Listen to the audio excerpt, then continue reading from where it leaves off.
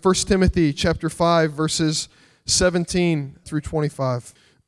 The elders who direct the affairs of the church well are worthy of double honor, especially those whose work is preaching and teaching. For the scriptures say, do not muzzle the ox while it is treading out the grain, and the worker deserves his wages. Do not entertain an accusation against an elder unless it is brought by 2 or 3 witnesses. Those who sin are to be rebuked publicly so that others may take warning. I charge you in the sight of God and Christ Jesus and the elect angels to keep these instructions without partiality and do nothing out of favoritism. Do not be hasty in the laying on of hands, and do not share in the sins of others. Keep yourself pure. Stop drinking only water and use a little wine because of your stomach and your frequent illnesses. The sins of some men are obvious, reaching the place of judgment ahead of them. The sins of others trail behind them. In the same way, good deeds are obvious, and even those that are not cannot be hidden. This is the word of the Lord. Thank you, Ryan. It is very, very exciting for me to be here on this terrific day, because if you just sort of look at an individual Christian experience, you're like, well, I come here and I get fellowship and I get teaching and it's great for me. What's the big deal about this? But, God didn't design us to follow Jesus alone. He designed us to follow Jesus together. And that's going to come out a number of different ways in the sermon today. And because God designed us to follow Him together in these things called churches, what you're embarking on now is really, really critical in terms of who will the leaders be in this congregation, and terrifically, terrifically exciting. So I'm glad to have a chance to share God's Word with you. Now, as we get into this idea of churches, I want to say two things by way of introduction, and they are these. Churches are God's idea, and churches are messy, okay? Both of those things are really, really true. Churches are God's idea, and churches are messy. Now, if you look at the book of Acts, if you look at the New Testament, you see, as I just alluded to, that God pulls us together in churches to follow Him. Now, why is that? Well, churches are like an outpost of God's kingdom. It's like a foretaste of the kingdom to come at the end of the age. We're getting a little sense of what heaven is like because we have fellowship with one another. God wants to have visible demonstrations of what the kingdom is all about, and that happens in churches. But at the same time, churches are messy, right? You look at the New Testament, you look at the book of Acts, you look at the letters of the apostles in the New Testament, we call epistles, and what is written to those churches. And churches are a mess. And that churches are a mess because they're made up of sinners. And that means, you get church splits and people leave, church is mad, and this kind of thing. Heard a joke many years ago of a guy that was marooned on an island all by himself. He was the only person on this little island. He was there for years and years and years. And years later, somebody finds him on the island. They come to pick him up, and they see 3 buildings on the island. They said, what are those 3 buildings? And he says, well, that one is my house. And the second one is the church I go to. And they said, well, what's the third one? Oh, that's the church I used to go to. There's a church of one person, and there was a church split. That's how bad churches are, right? Churches are a mess. But because we are a mess, that is why all praise goes to God. I was with a group of church leaders this last week, and we were talking about just how messy church leadership is. And I said to them very honestly, one of the things that convinces me of the truth of the gospel of Christianity is this: it has survived all the wackiness of church leaders for 2,000 years. The gospel has to be true if it's overcome all the human frailties that go along with it. But with that being said, God wants us to tap down the human frailties as much as we can. Through the years, as I've observed, when there are church problems, almost always there's a church problem because there's a problem in church leadership. And that is why what we're going to talk about today in the message and what you've been looking at in this whole book of 1 Timothy is so critical. So often the problems of the church have to do with the problems of the leadership of the church. And if the problems don't start at the leadership, it's the responsibility of the leadership to try to deal with those things. And so the passage today is going to tell us a little bit about what can the congregation expect of its elders, both as pastors that we call teaching elders and as other elders. And then also, what can the pastors expect from the elders? What can the elders expect from the pastors? All those kinds of things. And what can the leaders of the church expect from the membership? Now, we can't cover all that in this passage. And this passage isn't intended to cover all those things. But some of the things that are really critical are in this passage. And it will be really important for us to understand of what can be expected as you start down the road. So 1 Timothy is a terrific book, as you've been looking at. Rooted in the gospel, a maturing church, how the church is to be set into order. And in this book, you've already looked at one of the most critical passages in chapter 3. That, I think, as you embark upon the endeavor of having your own elders elected, that is the most critical thing. What is to be the character? What is to be the heart? What is to be the style of life of those who are to be your elders? So I won't repeat that. But it's really critical that this passage is understood in light of that passage. Well, what's the essence of what we're going to say today of this passage that Ryan has already read to you? And the essence is this, that elders represent Christ to the church. Therefore, they're to be honored and they are to be honorable. Let me say it again. The role of elders is to represent Christ to the church. They do it with frailty, they do it with fallenness, they do it so imperfectly. But that is really their role, is to represent Christ to the church. And therefore, even despite these being just fallen human beings, they are to be honored because of their office, but they are also to live lives that are honorable. Now, we're going to have 3 main points today. Let me give you a preview. Don't put the first one up on the screen yet. I'm going to give you a preview of where we're going, and then we'll go there, okay? I like it how somebody put it once, that a preacher should tell people what you're going to tell them, and then tell them, and then tell them what you told them, okay? So I'm going to tell you what I'm about to tell you, and there are 3 things here. We're going to look at the required financial honor, especially to what we call teaching elders. Then there's the required spiritual honor to all elders. And then there's the required spirituality and honorability of all elders. And hopefully in each of these we'll see what the passage says and how it applies to this church today, okay?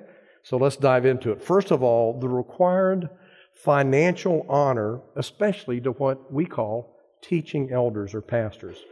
Excuse me.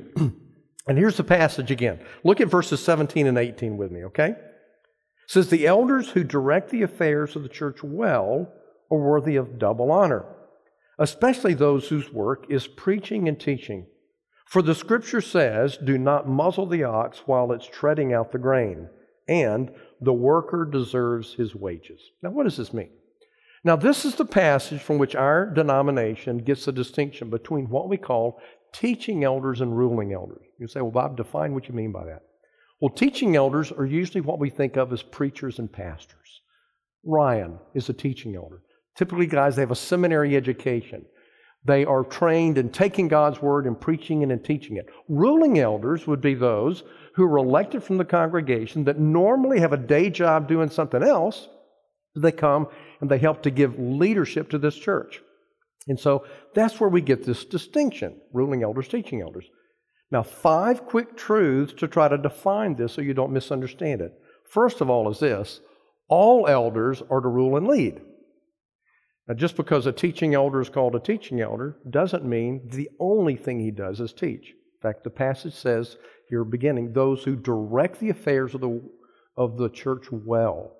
So, if a teaching elder is not a seminary professor or a college professor, if a teaching elder is serving in a church, and especially if he's the lead pastor of that church, he needs to have the gift of leadership. So that's the first observation I would say. Teaching elders lead. The other part of this is also that together they rule.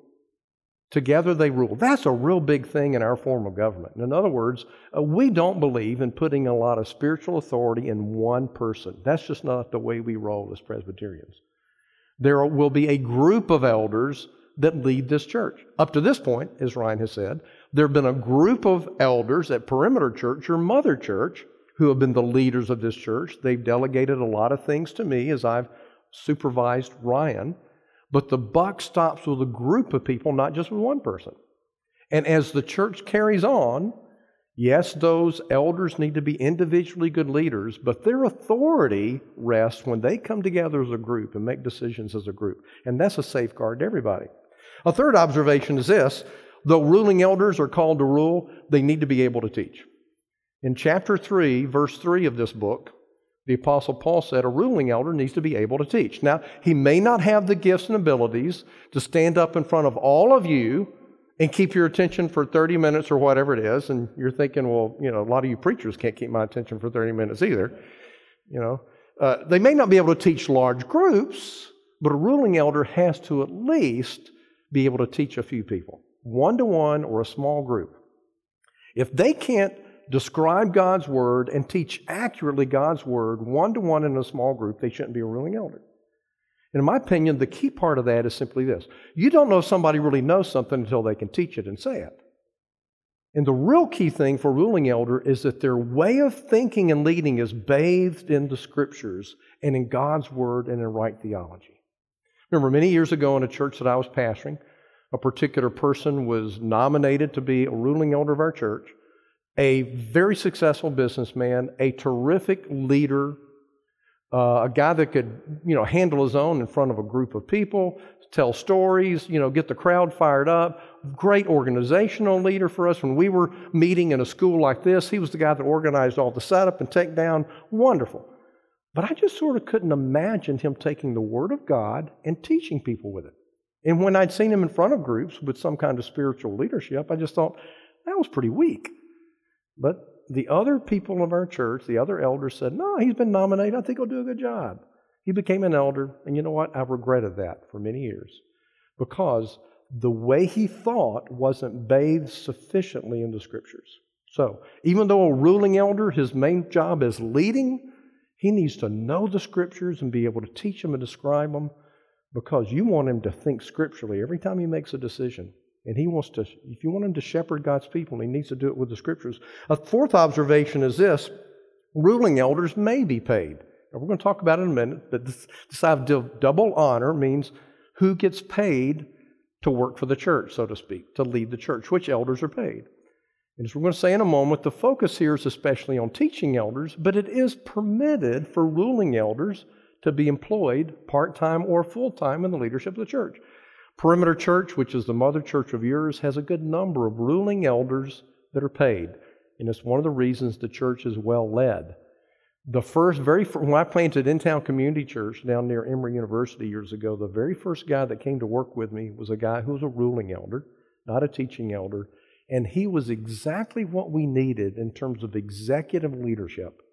So that is permitted. But the primary group that Paul has in mind here are what we call teaching elders. He says those whose job especially is preaching and teaching, they're the ones that need to be given the privilege of focusing full-time on the church. Now, why is that the case? Why is it that teachers and preachers are to be the primary leaders of the church? And here's the reason. It is the Word of God, empowered by the Spirit of God, that leads the people of God to honor and trust and worship the Son of God. Let me say that again. It is the Word of God, empowered by the Spirit of God, that leads the people of God to trust and worship the Son of God. This is not just a human organization. Therefore, it is led by the Word of God, and therefore the primary leaders are those who are empowered and trained and equipped and called to preach and teach that Word. And so that is critically important. Now, how does that apply to your church? Well, let me just say, you are blessed. The reason you're blessed is that Ryan Johnson is gifted in leadership, and Ryan Johnson is gifted in preaching and teaching, and he does both of those things with the heart of a pastor. We often describe a pastor's role as preaching and leading and shepherding. Nobody's great at all three, but I tell you what, God has given you a pastor that is as strong in all three as I can ever imagine. Now, I work with a lot of pastors. He is gifted to preach and teach, and he works hard at it. He is gifted as a leader, much better organized than most organizing pastors. And he has a heart to love God's people. So that's your blessing. But what's the truth of that? The truth is he needs other elders. Up to this point, it's been these elders at Perimeter in my work with him that have joined together so that there's somebody in charge here more than Ryan. Well, as you go out from under the mother church to be on your own, there needs to be more people than just Ryan. There are a group of those who are leading the church together. And that's why it is so critical to take this step of having your ruling elders. Now, a key part of the verse I've just read is this. He says, those who do this are worthy of double honor. Now, what does that mean? Well, the word double honor is connected to the word honorarium, and what he is basically saying here is the same thing as said in 1 Corinthians 9:14. There, Paul says, those who preach the gospel should receive their living from the gospel. Those who preach the gospel should receive their living from the gospel. Now, that doesn't mean that it's unscriptural for there to be a bivocational pastor. It doesn't mean that a missionary can't have some other way of income so that he can get onto the mission field. But normally, the Bible says, those who preach the gospel make their living by the gospel.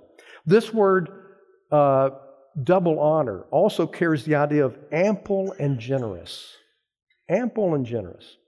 So there should be an ample financial support to the pastor. There should be a generous financial support to the pastor. Now, Paul uses an imagery from the Old Testament here. It's the imagery of an oxen who is treading grain, sort of one of these things, the oxen goes around and around and around, and as grain is fed into it, that grain is crushed and processed. And what the Old Testament law required was that if an oxen is doing that the oxen not be muzzled. Well, why? So that as he is treading that, he can eat and replenish his strength from the labor that he is involved with. Now, John Calvin, one of the leaders of the Protestant Reformation, in his commentary on this passage says, imagine if you were to see an oxen treading grain and it is skinny and unhealthy. The ribs are showing, the shoulder blades in the front and the back are showing. And this oxen is muzzled. It is starving to death, and there's food this far from its mouth. Wouldn't you think what a cruel, cruel farmer it is that would let this oxen starve to death when the food is right there in front of it? Well, and Calvin goes on to say the application is this. But how often is it true that pastors of churches are financially starving to death? They are impoverished because of their call to be a preacher. He says, let that never be the case. And Calvin goes on to say, in fact, that it is so often the case that there are good, gifted people who will not pursue ministry because they're afraid of not being able to supply for their families. Well, that should never be the case. Remember years ago when I was a Baptist, hearing the joke of that the Baptist church had a new pastor come to their church, and on the first Sunday that he was there, they were celebrating his presence, and one of the deacons stood up and prayed and said, "Oh Lord, we thank you for this pastor of ours, and Lord, if you will keep him humble, we'll keep him poor." Well, that's not the right attitude, is it? If you keep him humble, we'll keep him poor. Those things don't have to go together. God calls there to be an ample support. And sometimes people that are really gifted don't pursue ministry because they fear that. In one of the churches that I pastored many years ago, there was one of our ruling elders who was especially great at discipleship, and we needed a staff member to lead our discipleship ministry. We thought, well, this guy's an elder. He's a shepherd of sorts, and he's great at discipleship. Let's ask him to be our full-time director of discipleship. And I went to his office one day, and I met with him, and I asked him to pray about that. And his response was, "Bob, I just can't even really pray about it for two reasons. One is, working for the church would be way too stressful.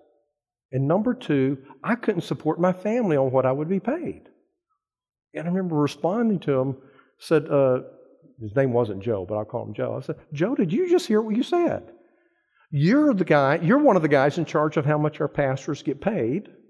And you're telling me, one, you know that working for our church as a pastor is more stressful than what you do. And number two, but you're admitting you couldn't support your family. How can you let our pastors get paid what they're paid if you don't think you can live on what's being paid?" Well, that should never be the case. In two different homes that we bought in the Atlanta area here, we've used a real estate agent who was a church secretary before she went into real estate. And she has helped many, many pastors and many people in vocational ministry find homes. And she often does that by reducing her commission and as a ministry. But I remember one of those occasions where we were talking with her and she was helping us find a house. She said, I've noticed something in terms of how churches often pay their pastors. She says, I've often noticed that churches pay their pastors just a little bit under how much they should be paid to afford to live in the community where the church is and be financially healthy. I thought, that's amazing. She said, now, they often have to choose one of two things. Either they live in the community where the church is, but they have no savings, no margin, nothing looking toward the future. They're always just one financial crisis away from the savings account being gone. Or they can't live in the community where the church is. They have to drive in for a community that's more, quote, affordable. Well, may that never be the case.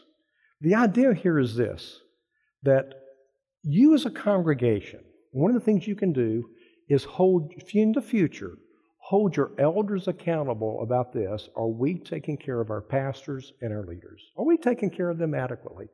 Those things will be their decisions once you have elders. But you as a congregation can hold them accountable. And for those that are elders, the idea is this: place a missionary on the mission field. Tim Keller, who pastors Redeemer Presbyterian in Manhattan, said that when he came to Manhattan, he noticed that most of the pastors in New York City didn't live in the communities where they ministered. He said what happened was the ones that were in the communities that were more higher income, their pastors commuted in from a, quote, more affordable neighborhood. And for those that were in the dangerous neighborhoods, they commuted in from safer neighborhoods. And he said, we found out it really doesn't work. Pastors are like missionaries. They have to live on the mission field where they are serving. And whether the sacrifice is moving down or moving up, there has to be some sacrifice to be an incarnational missionary. And so I would say the same thing is true. For the future of your church, what you want to be true of Ryan and any other pastors and other staff is this. You want them waking up every day thinking about these three things. How can I follow Jesus with all my heart? How can I love my family? And how can I lead my church to love and serve my city? You don't want them waking up every day thinking, how am I going to pay the bills? How am I going to make ends meet? How am I going to put food on the table? You don't want them waking up thinking that. You want them waking up thinking, how can I give myself entirely to this ministry? They have to be good financial managers of their own resources like everybody does. But may that come through the church deciding we will adequately pay. And so there's the first thing the Scripture says. There's a required financial honor, especially for those who are the teaching elders of the church. Now you can see why Ryan had me come preach, right? So that's the kind of thing an outside preacher gets to say, and the preacher inside the church, that's awkward to say, but this is what God's Word says. So there it is. The second is this, the required spiritual honor to all elders. There's a required spiritual honor to all elders. Look again at verses 17 through 20. The elders who direct the affairs of the church are worthy of double honor, especially those whose work is preaching and teaching. For the Scripture says, do not muzzle the ox while it's treading out the grain, and the worker deserves his wages. Do not entertain an accusation against an elder unless it is brought by 2 or 3 witnesses. And those who sin are to be rebuked publicly so that the others may take warning. So there's an honor to all elders. Now, let me ask you this. In our culture today in America, are ministers and elders of churches, are they traditionally, or normally rather, well thought of or not so well thought of? Well, I would say, my opinion is, once upon a time in the American culture, especially in the South, ministers were honored. That's more and more going away. And one of the reasons it's more and more going away, sadly enough, is the dishonorable actions of many, many ministers. And that is a very sad thing. When ministers act dishonorably, when they allow themselves to be the perpetrators of terrible, terrible sin of all kinds, they ruin the reputation of Christ and of the church. And that's one of the reasons ministers are not held in high regard. I think another reason, though, is simply the rejection of the gospel. Where the gospel is not honored, those who represent the gospel will not be honored. But within the church of Jesus Christ, For those who are really called to the Lord Jesus Christ and those who are leading honorably, there is to be an appropriate honor to the office. Now, actually, one of the reasons that's the case is this. Just as Jesus laid down His life for the church, every elder and every pastor, to some degree, is laying down his life for the church. One of the things that's very true and very challenging about pastoral ministry is this. It's always there all the time. If you're looking for a job where you clock in and you clock out and you can sort of like show up at 8 and end at 5 or 5:30 or 6 every day, then being a pastor or being an elder of a church, that doesn't work at all. Because the very time in which a pastor is called to connect with people will often be evenings and weekends, but that's also when he needs to be with his family too. So there is great sacrifice, however you cut it, there's great sacrifice in being a minister of the gospel of Jesus Christ. Weekends are not like everybody else's weekends. Saturdays often are not like everybody else's Saturdays. And so as laying down your life for the church, then the church is in a sense to say, yes, there's an honor of what God has called you to do. You represent the leadership of God to us. Now, there are a couple of verses in Hebrews that say this even more forthrightly. Hebrews 13, 7 and 17. You won't see it on the screen, but let me read it for you. In Hebrews 13, it says this, remember your leaders who spoke the word of God to you. Consider the outcome of their way of life and imitate their faith. They're to follow Jesus, and you follow them as they follow Jesus. Verse 17, obey your leaders and submit to their authority. They keep watch over you as men who must give an account. Obey them so that their work would be a joy and not a burden, for that would be of no advantage to you. Great words of exhortation in terms of that honor. Now here in this passage, it says that the way a minister is honored is especially in these two ways. Follow my logic here. You're to protect them from false accusations, he says to Timothy, and you're to protect them from sin's destruction. Look again at verses just 19 and 20. If you can call that back up on verses 19 and 20 perhaps. Do not entertain an accusation against an elder unless it's brought by 2 or 3 witnesses, but those who do sin are to be rebuked publicly, so that others may take warning.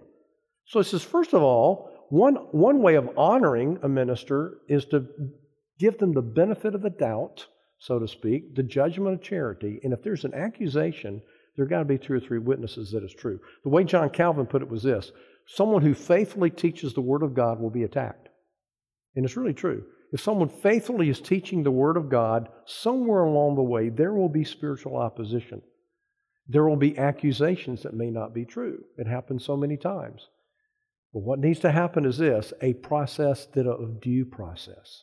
A way of finding, is there more than one witness here? Is there reality of sin underneath the accusation?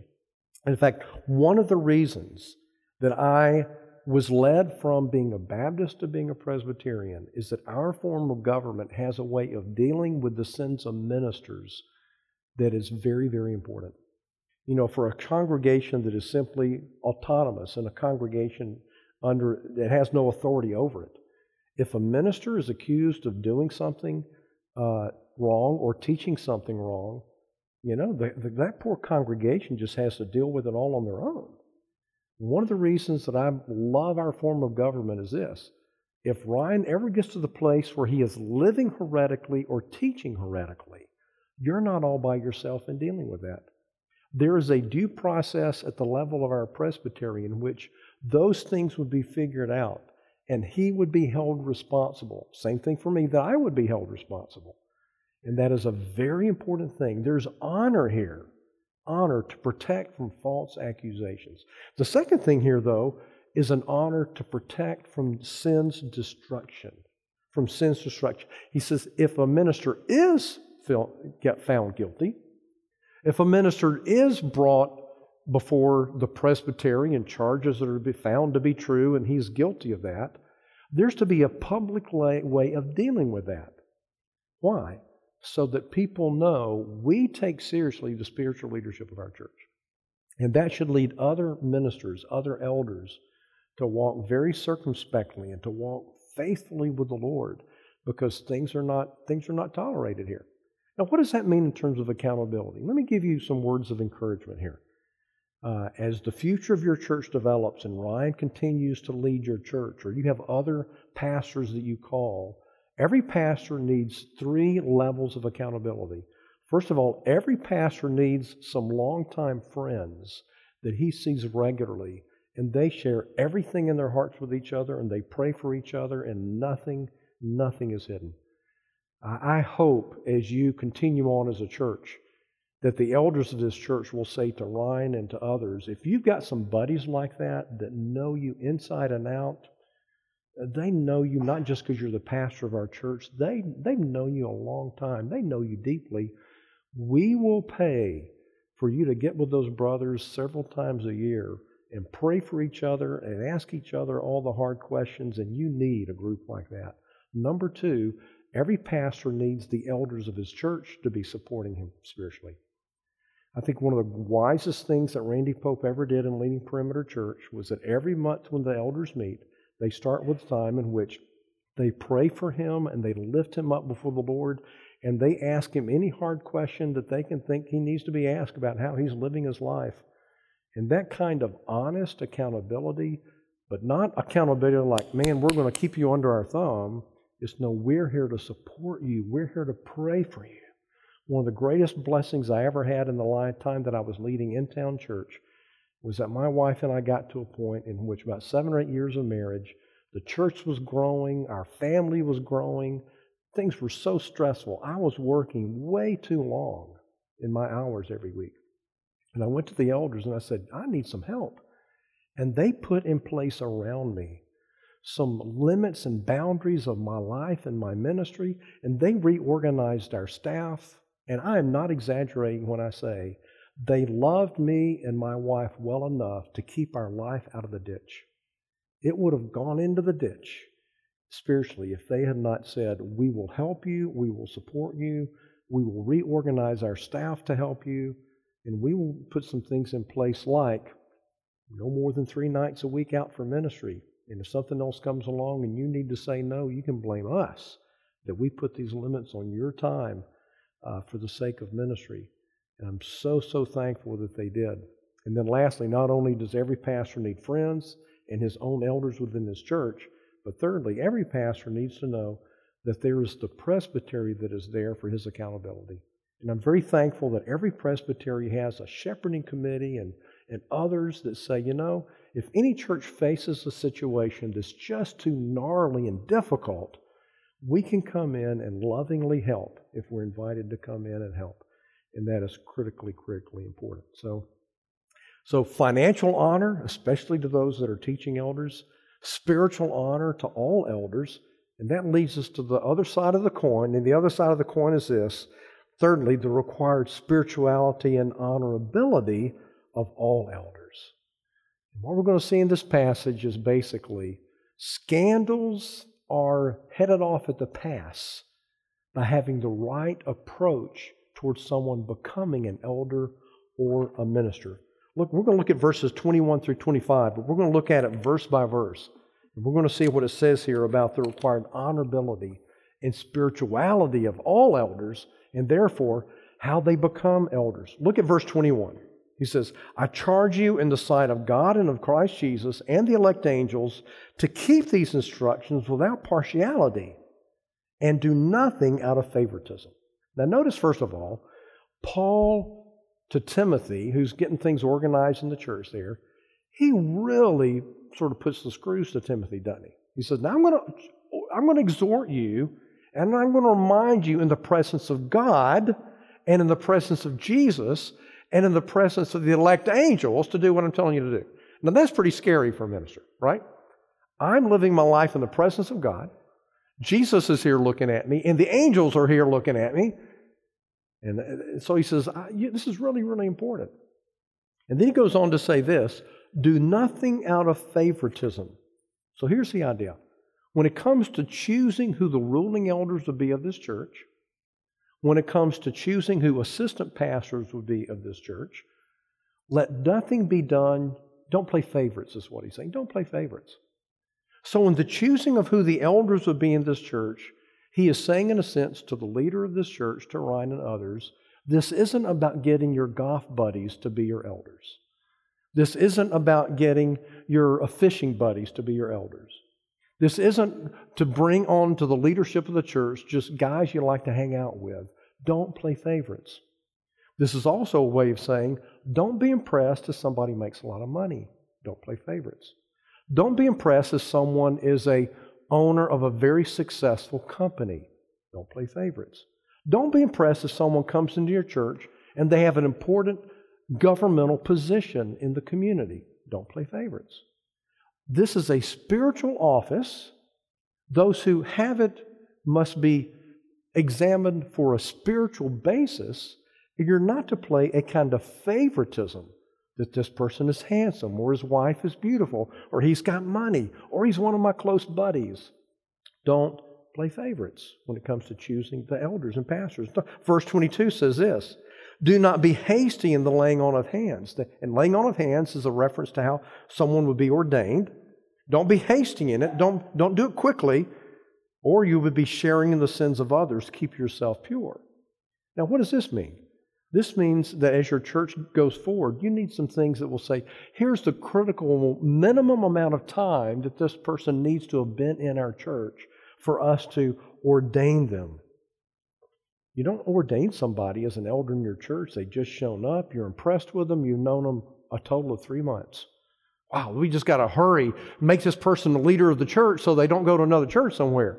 Terrible idea. Don't do that. Make sure you get to know them well. The nomination forms that you're going to see online or you're going to see out here today, one of the most important ways of making sure that the leaders of your church are spiritual people. It's not just putting a name on a piece of paper. Oh, I like this guy. I think he ought to be an elder. No, the form you're going to see will require you to think through the scriptural requirements of an elder. And that's what you are to do. Also, the reason there have to be nominations from 3 different families, hey, just don't pick a buddy. We've got to see that this person is really spiritually leading the church. There's somebody who comes into the office of elder, that there are multiple families that are saying, this person is already eldering us. He's shepherding us. He's teaching us. He's leading us. I see that he has the right character. That's why it is so very, very important that that be done in that way. Verse 23 is sort of strange, but I'll connect the dots for you. Here's what Paul says in verse 23. He says to Timothy, stop drinking only water and use a little wine because of your stomach and your frequent illnesses. Now, this, of course, is a favorite verse for many Presbyterians and Episcopalians, right? Yeah.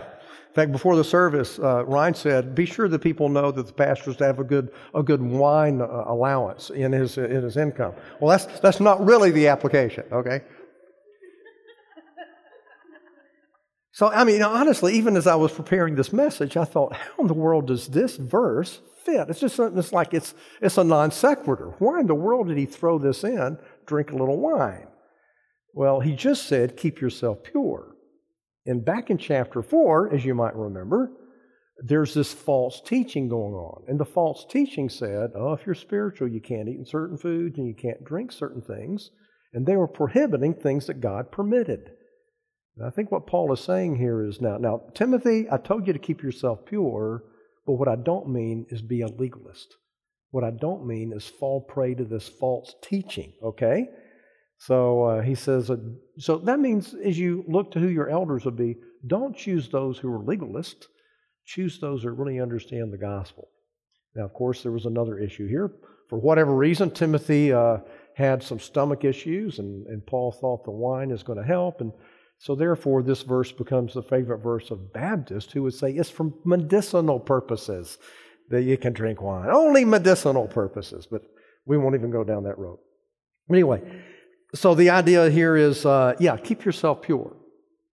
Now, what's this keep yourself pure deal all about? Well, keep yourself pure in this. If you lay hands on someone too soon and they bring sin into the church, you're partly responsible. That's what Paul is saying. If you rush the process, if you hurriedly bring in someone because of how rich they are or how impressive they are or how successful they are or he's your close buddy and you bring sin into the leadership of the church, then you bear a little responsibility for that happening. Verse 24 and 25, he resumes the idea. It says, the sins of some men are obvious, reaching the place of judgment ahead of them. The sin of others trail behind them. In the same way, good deeds are obvious, but even those that are not cannot be hidden. In other words, here's what he's saying. He's saying, another reason not to rush and make somebody an elder of your church until you get to know them is this. Well, for some people, their sins are real obvious up front. You don't even have to get to know them very long before you see what a horrid sinner they are. But for other people, their sins trail far behind. That means you got to get to know them really well. You got to spend a lot of time with them. You got to get to know their family. You got to see what it's like working with them in the life of the church. And because of that reason, don't hurry the process. As I often say, it is much better for someone to become an elder 6 months or a year or 2 years after they could have than half a year before they should have. Make sure that they're ready. Let people grow into ministry, not just go into ministry. Though it wasn't the office of elder, it was the office of Baptist. The office of deacon. When I was a Baptist, I remember being in a church, very big church with a ton of deacons in the church.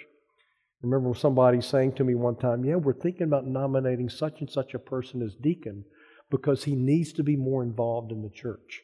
And if he becomes a deacon, maybe he'll become more involved. I was 22 years old, and I knew the Scriptures better than this dude did. That's a terrible reason for anybody to become an officer of the church. You don't make somebody an officer so that you get them more involved.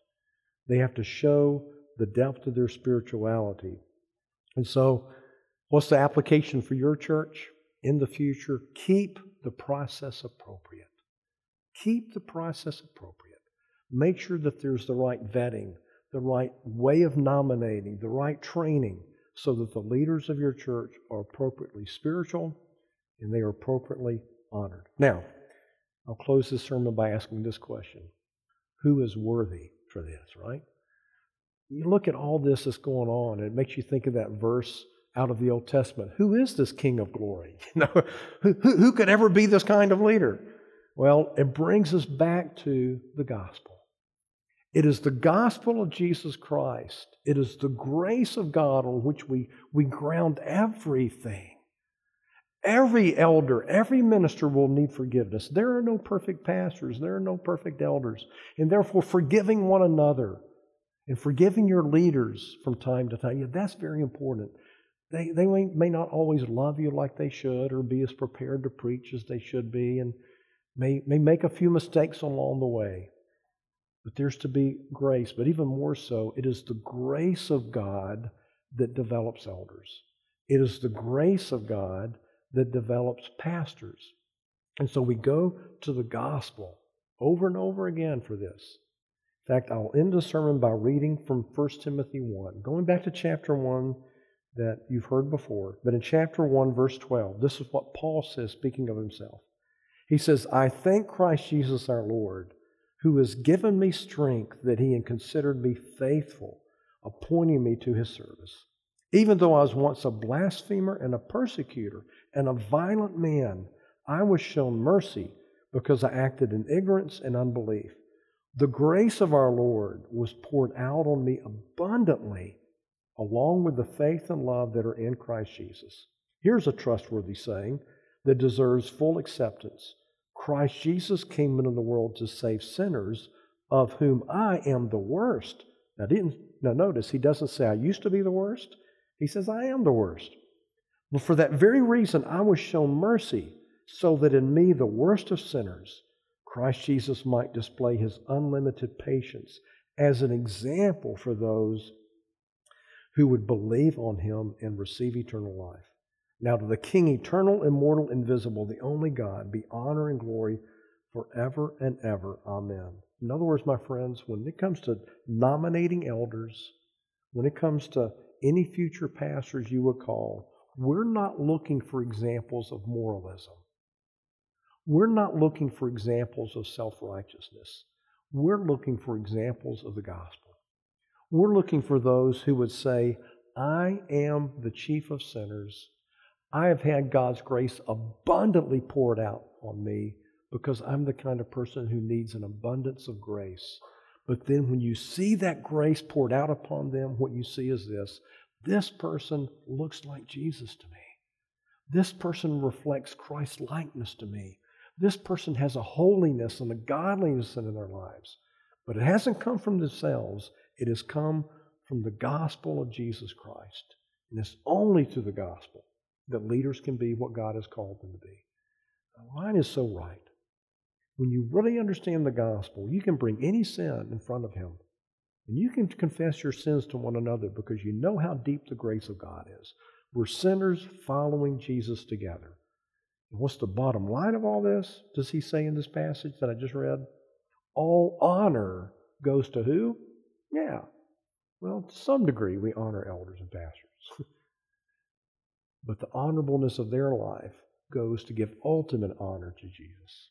The ultimate praise is His. The ultimate honor is His. To our only King, the only one who could equip leaders to be what they're to be. The only one who could take terrible sinners, murderers and violent men like Paul, and turn them into leaders of the church. That's the kind of gospel of grace that we need. And that's our only and our ultimate hope. And so, as you go forward, though you will have leaders called and elected and ordained, your trust is ultimately never in any of them. Your trust is in our God of grace. And He is the one who's the foundation of the church. Let's pray. Lord Jesus, we do thank You that Christ Jesus is the foundation of our church, of this church. Lord, I thank You that though this church has now experienced for a good while the leadership and the preaching and teaching of Ryan Johnson, and while this church is going to very soon elect and nominate and elect and have installed and ordained ruling elders of this church. And Lord, only You know the future of this church in terms of others who will serve as assistant pastors, etc. But Lord, we thank You that our hope is not in any of these human beings, but it is only in the God-man, Jesus Christ. Thank You for the power of His life and death and resurrection, and our hope is in Him. Lord, use this church powerfully to bless Lawrenceville and all of Gwinnett County, and do so through its leaders and its members. We pray it in Jesus' name. Amen.